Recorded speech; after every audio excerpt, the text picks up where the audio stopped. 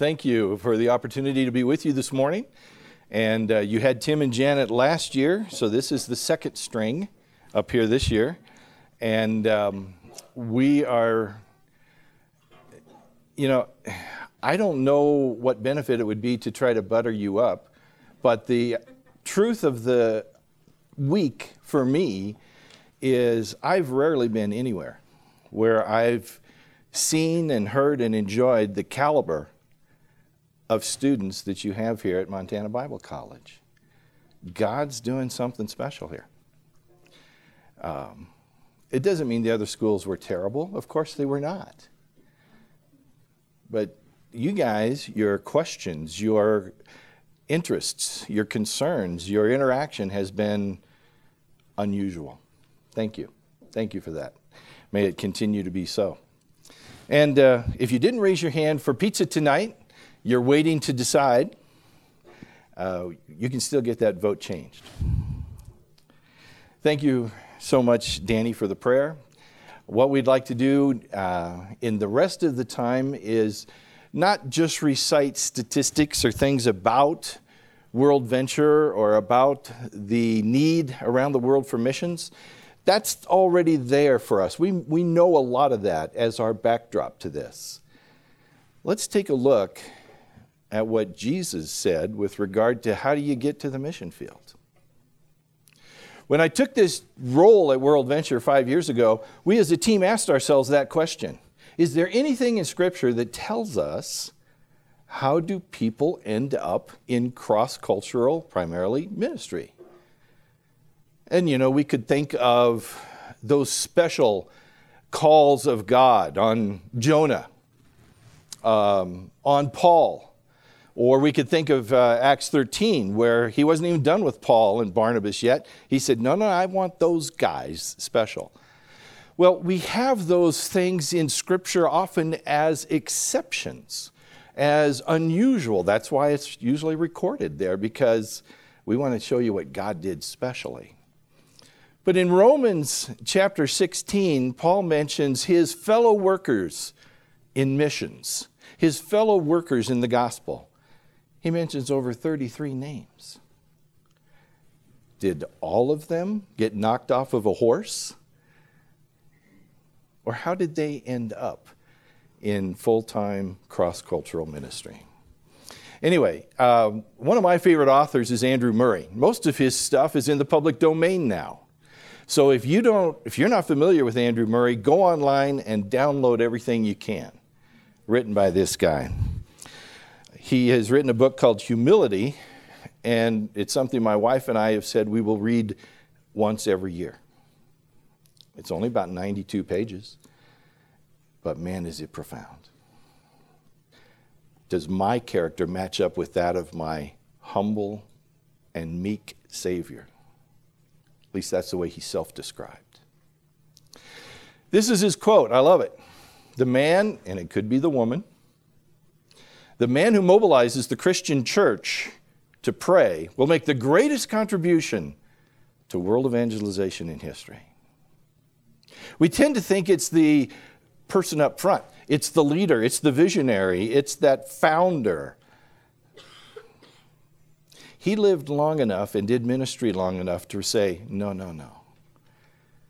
It's that, for us, maybe obscure person who simply would not give up on prayer. And he mobilized, and she mobilized people to pray. Well, we're going to take a look at a familiar passage, Matthew chapter 9, verses 35 to 38. Turn your Bibles on, flip them open. We're going to take a look at this passage, and we want to look at it as in-depth as time will allow, because I think it contains some huge truths for us in this area. Hey, wait a minute. What did Jesus really just say? That's kind of my thought. I can blow past Matthew 9, 35 to 38 quickly, but we dare not. Here it is. As Jesus went throughout all the cities and villages, teaching in their synagogues and proclaiming the gospel of the kingdom and healing every disease and every affliction.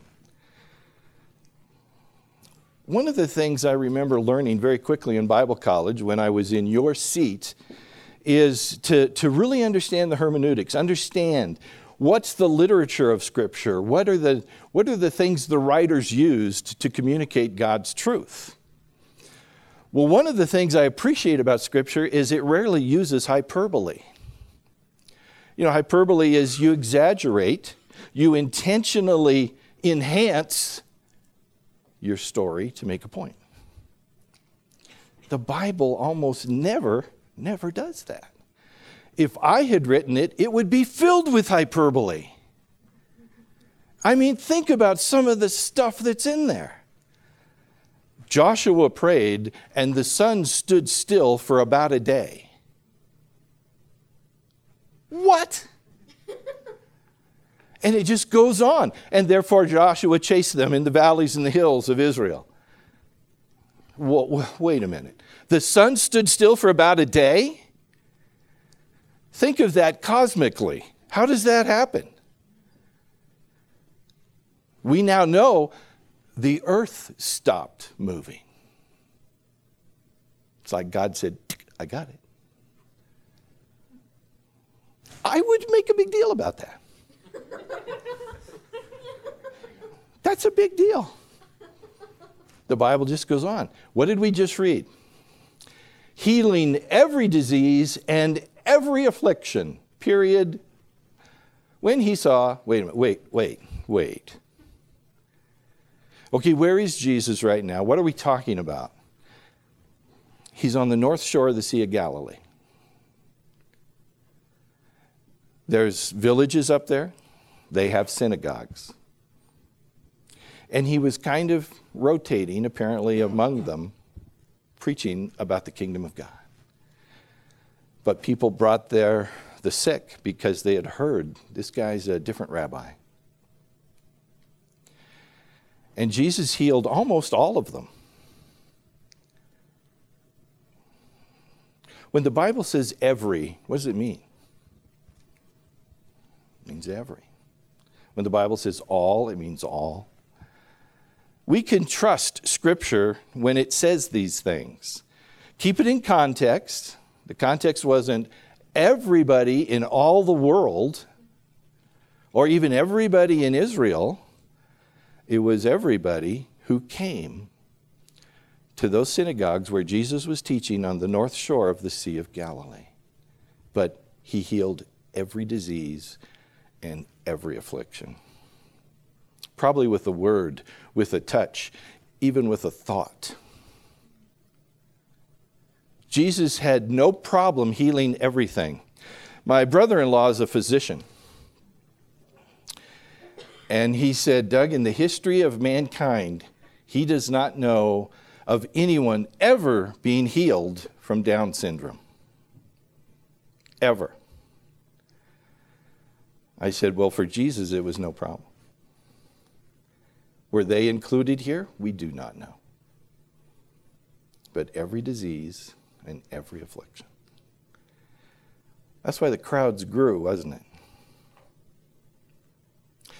When he saw the crowds, he had compassion for them. Wait a minute, why? Compassion is that thing when your gut, you feel a knot in your gut because you're moved by somebody's plight. These guys were all as healthy as could be. They'd never been healthier. He's looking out at a crowd of perfectly healthy people. But he's moved with compassion.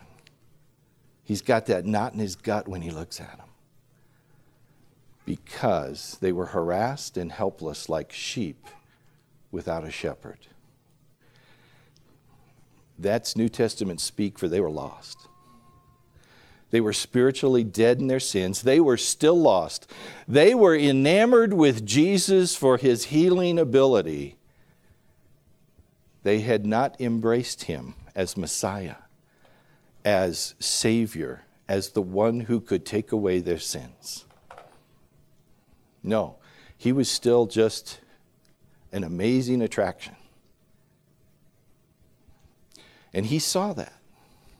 And he was moved with compassion. Do we let ourselves see?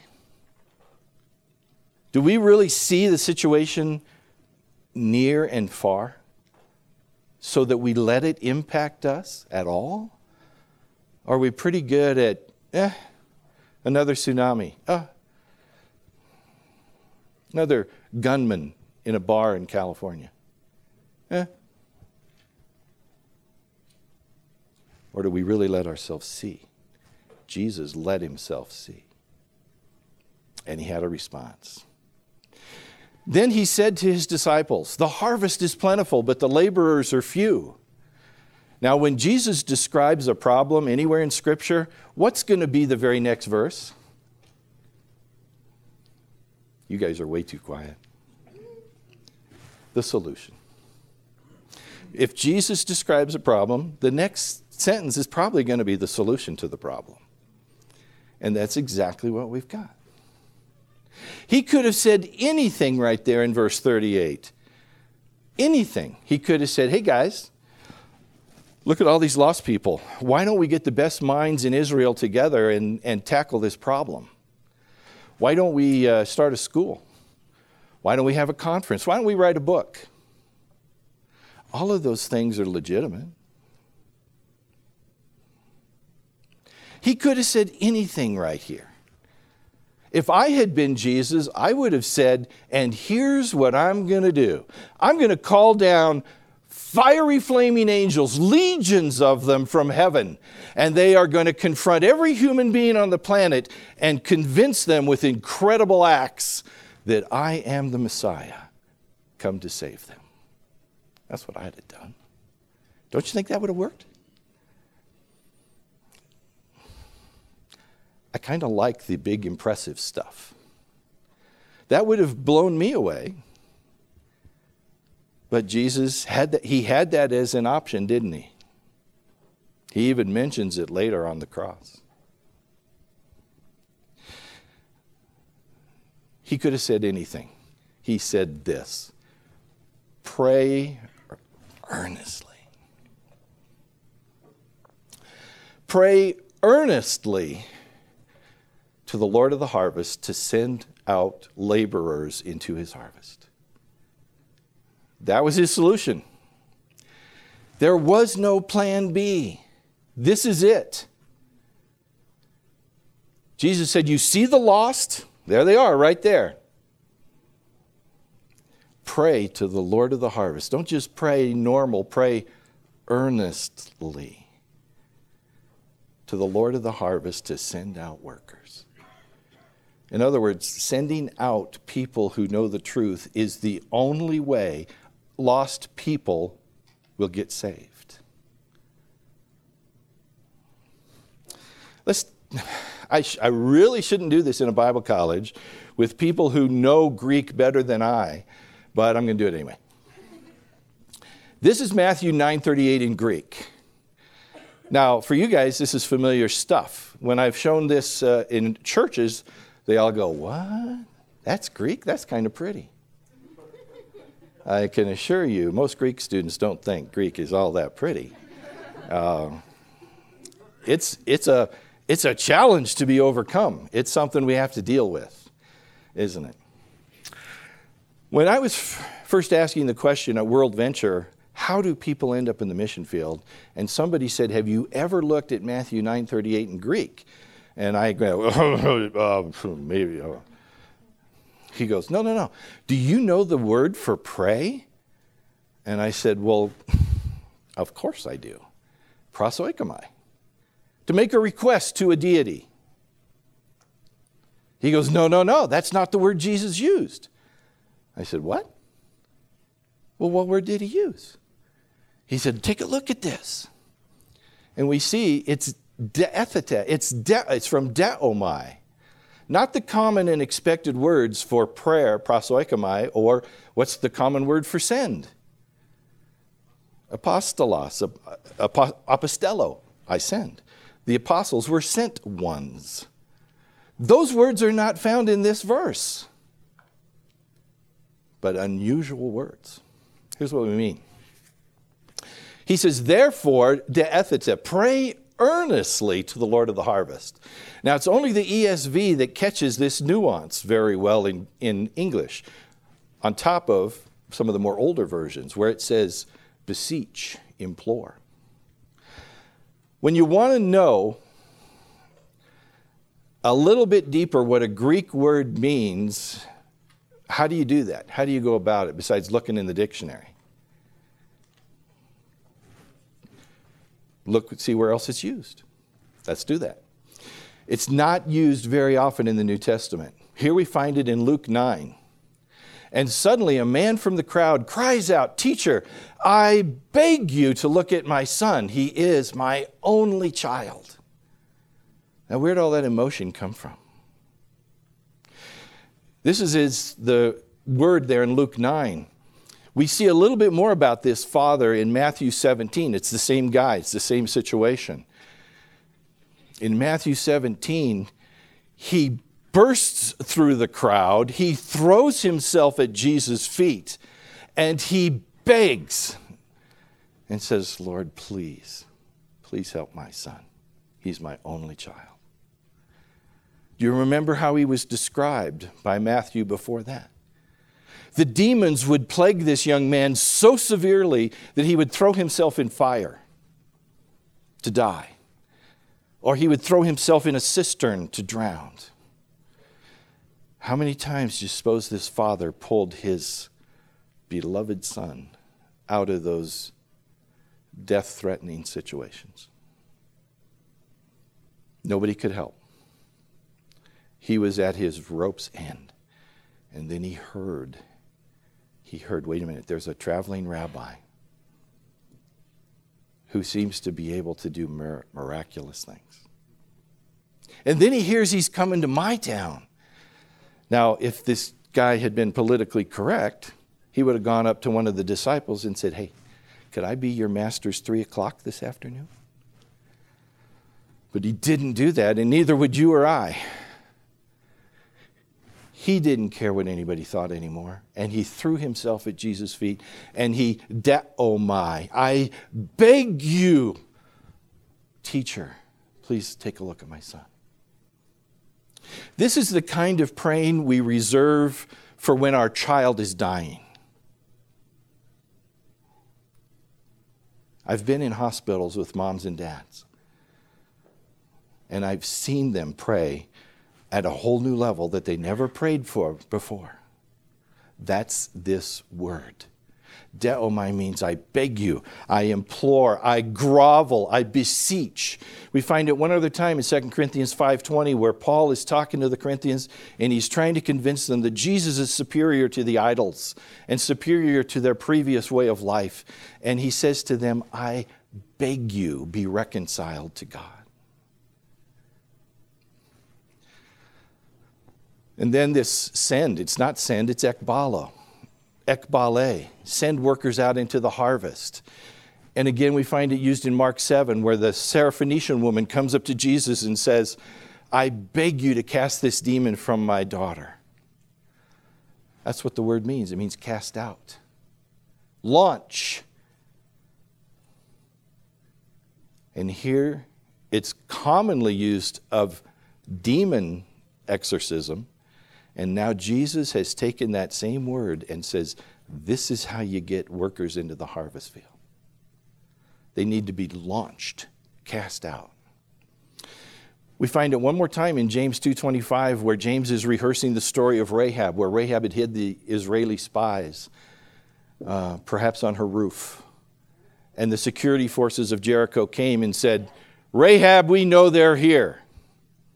And Rahab said, "Well, they were here, but they're gone. They took off that way." And we know then the story, the security forces take off that way. And she goes up to the spies where they're hiding and says, "You know, you guys probably ought to think about going now." I hope you're catching my love for sarcastic humor here. She says, "You ought to go. You need to go right now. And don't go that way, go that way." This word, Ekbalo has a sense of urgency to it. Thrust, launch, uproot, like you would uproot a plant and transplant it somewhere else. Jesus very likely jolted his disciples with the words he used and the level to which he elevated the need for missionaries and the way to mobilize them. You know, are we praying desperately for God to uproot and launch harvest workers? Are we? We asked that question at World Venture. I mean, we're a mission agency, for crying out loud. Were we praying with anywhere near that kind of intensity? No. No, we were not. Do we as churches, do we as Bible college students, do we pray with all we've got, with our entire being, from knees, from prostrate positions, for God to send out harvest workers? No, we don't. Maybe we don't because we've never really captured this important truth from 9:35 to 38.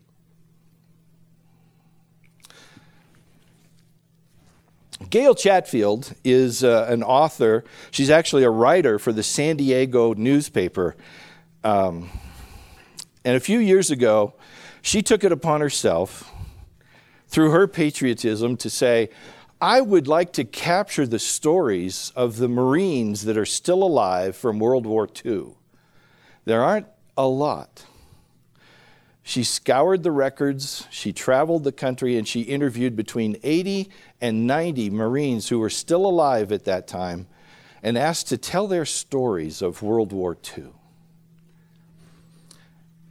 And she found out something she didn't expect to find that became the dominant theme of her book.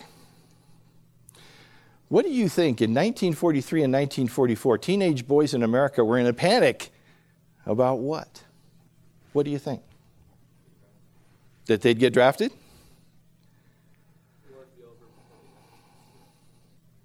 Did you read the book? That the war would end before they could get into it. That was their concern.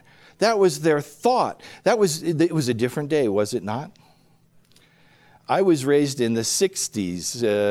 I know you can't hardly believe that. But there was a very unpopular war raging at the time. And I had friends and colleagues that when their draft number came up, I never saw them again. They went to Canada. But in the 40s, in the middle of World War II, that was not the feeling of the nation at all. Everybody was all in. There was no price too high to pay. Manufacturing companies, schools, everybody was all in. Gasoline was rationed, food was rationed. And young boys said, I am not going to stay home while my older brother and my friends enlist and go to war. You see, this fight had to be won. It was a noble cause. Excuse me. This iconic picture was, of course, taken by a photographer on Iwo Jima. Great photo. Fantastic. But this photo was quickly used by recruiting offices around the country to get more young men to come in and sign up. One of the things Gail Chatfield found in her research was she looked at those old enlisted documents, and sure enough, Johnny signed up. And he said, I'm 18 years old, when he was 16. Or even younger. Story after story, she found out that these Marines lied about their age because they wanted in. No price was too high. This had to be done. This was a noble thing. This is the very next picture taken by that same photographer. As you can see, there were more there than just the ones that were raising the flag. And I tried to zoom in, but you begin to lose clarity real quickly. So I zoomed in as far as I could. That young man in the circle, if he's 18, I'll eat my hat. I'll eat the cardboard box the pizza comes in tonight. No way. No way. But you know what else we found out on those registrations, those enlistment documents? It wasn't just Johnny that signed and said, I'm 18, when he wasn't. There were more names at the bottom of that page. Whose? Mom and Dad. Time after time after time, she found documented proof that Mom and Dad signed that document as well and said, Johnny's 18, when he was 16 or 15. Now what would compel a mother or a father to agree to lie about their son's age so that he could go off to war and probably never come back? What would motivate a mom and a dad to do this? They were all in. It was a noble cause. No price was too high.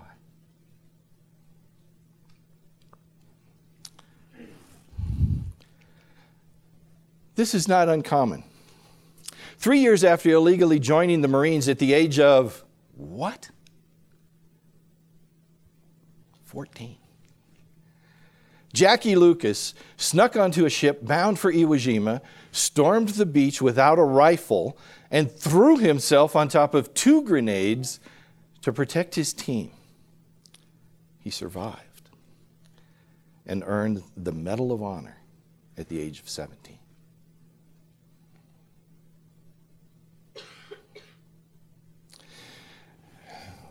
You had to be 20 years old in the 1943 to join the Army Air Corps. Because in the Army Air Corps, you were going to be a pilot and an officer. This good-looking guy was born in 1925. So how old is he in 1943? He's 18. He went to the recruiting office and said, I'm 20 years old. I want to join the Army Air Corps. I want to be a pilot. I want to fly in this war. And apparently they believed him because he looked it, and they took it, and they signed him up, and they said, here's what we're doing. Putting you tomorrow on a train to Yuma, Arizona, and in 90 days, this 18-year-old kid became the pilot of a B-24 and a second lieutenant in the Army Air Corps. And apparently this guy was good enough at the actual landings and takeoffs that they made him squadron commander over 10 planes. And they sent those 10 planes to Palawan, west of the Philippines, to fight in the Pacific Theater. He was a second lieutenant, the pilot, squadron commander over 10 planes. He was 18 years old. I could tell you a lot more about this guy because this is my father. That's my dad. Only 4 of those planes survived the war and came home. No price was too high. We had to win this war.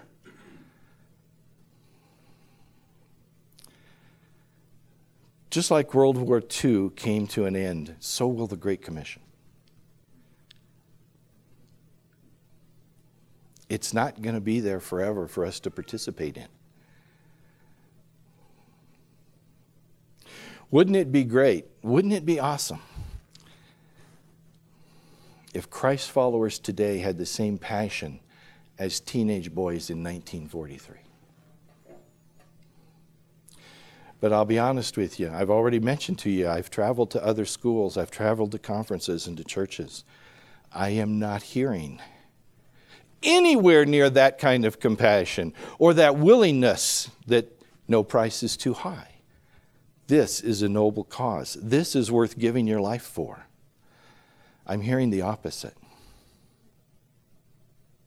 I've had a young man come up to me at a Christian university, and he looked at my stuff, you know how we have tables and we have banners behind us and whatnot.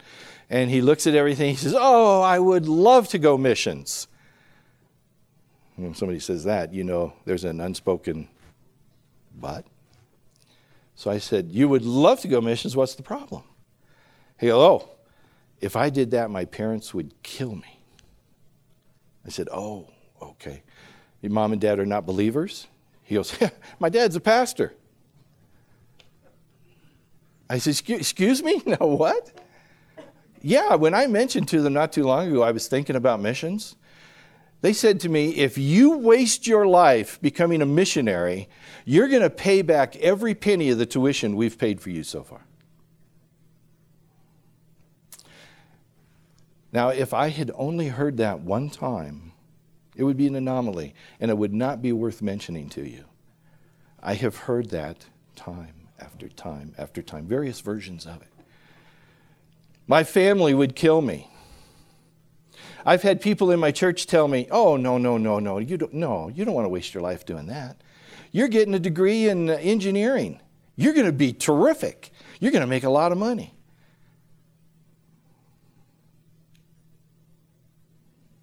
When did it become wasting your life to become a missionary?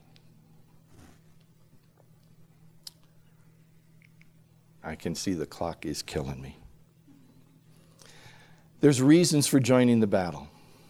Now, this is just stuff I came up with. You could come up with your own reasons that would be perfectly legitimate. Very quickly, everything you can see is temporary, except people. Those lost people that Jesus had compassion for, they are eternal beings, and so are you, and so am I. We're going to live forever. The question is, what is forever going to look like? One day you will stand before Jesus face to face. Do you really want the only thing you can thank Him for to be your own salvation? As glorious as that is, as excited as we should be about that, do we want that to be it? Or do we want to be able to say, "Oh, Jesus, I was scared spitless to talk to those people, but you gave me the courage, and look, there they are. There they are. Thank you, Jesus." The fight isn't to determine which type of human government will rule over us, whether we pay our taxes to Berlin or Tokyo. The fight isn't about that. It's between eternal heaven and eternal hell. We're on the clock. We're on the clock. We can't see it like I can see that one back there that I'm trying to ignore. But we are on the clock. The Great Commission is on the clock. Now, regardless of what your favorite flavor on the menu of eschatology is, they all have one thing in common, and that is that this age is going to come to an end. One day Jesus will say, "That's it. We are now moving on to the next thing in God's eternal program." And the opportunity to make disciples, the opportunity to plant churches will be over. We still have that opportunity right now. At World Venture, we've moved into new facilities just recently. And it has taken us a while to get the decorations kind of up, so it doesn't look like sterile white walls. And this is what it looks like if you walk into our front door now. This is what we put up. Billions of people don't know Jesus. We are not okay with that. We are not okay with that.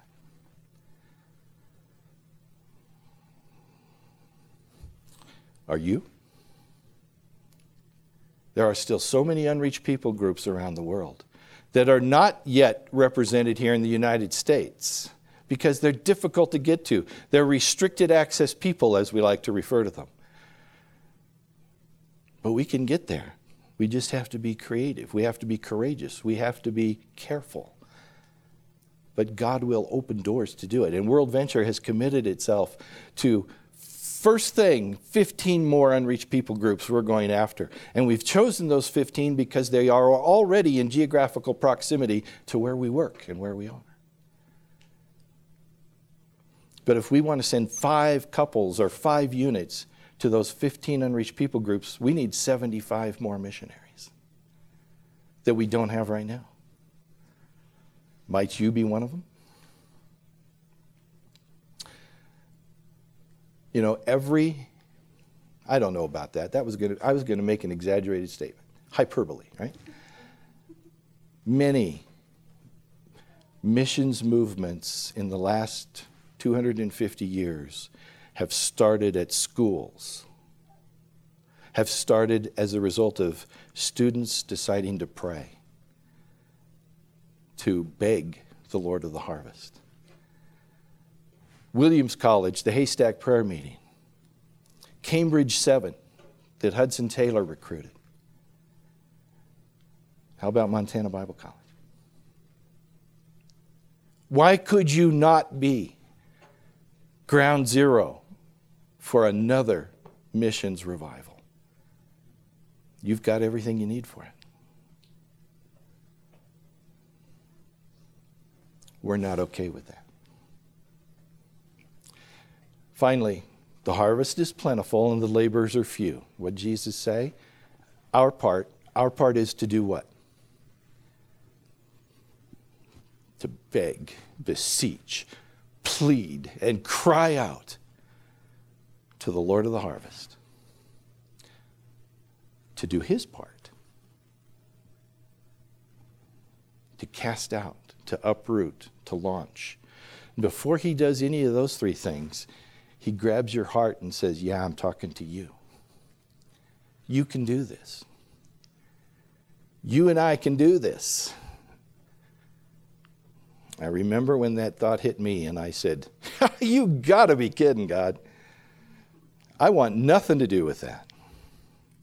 And I fought it off for a long time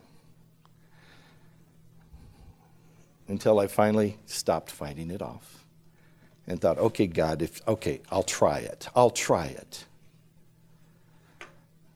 That was nearly 40 years ago, and I have never regretted it for a second.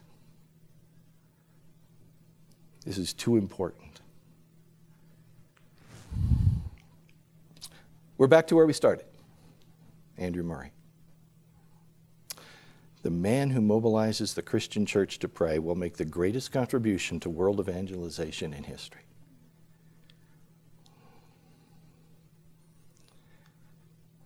That could be anybody. It could be you, it could be me. But it needs to be done. I thought this morning would, by design, be very much less interactive. And of course it was. Tonight, we want to be very interactive, where you have the chance to say anything. Say, Doug, I think you're wrong. We're going to hear more from Tim and Janet tonight. And we're going to eat pizza. We're going to have a good time. Father in heaven, Lord of the harvest, we don't often refer to you by that title, but that's the title Jesus gave you. Give us eyes so that we see the lost the way Jesus saw them. May we be moved with compassion. May we not fight off that feeling. And may we be willing to beg, beseech, implore you to send out workers into your harvest field, including us. It's a noble cause. It's worth the high price. Thank you that you want to use us and you don't have a plan B. Give us courage, Lord. In Jesus' name we ask it. Amen.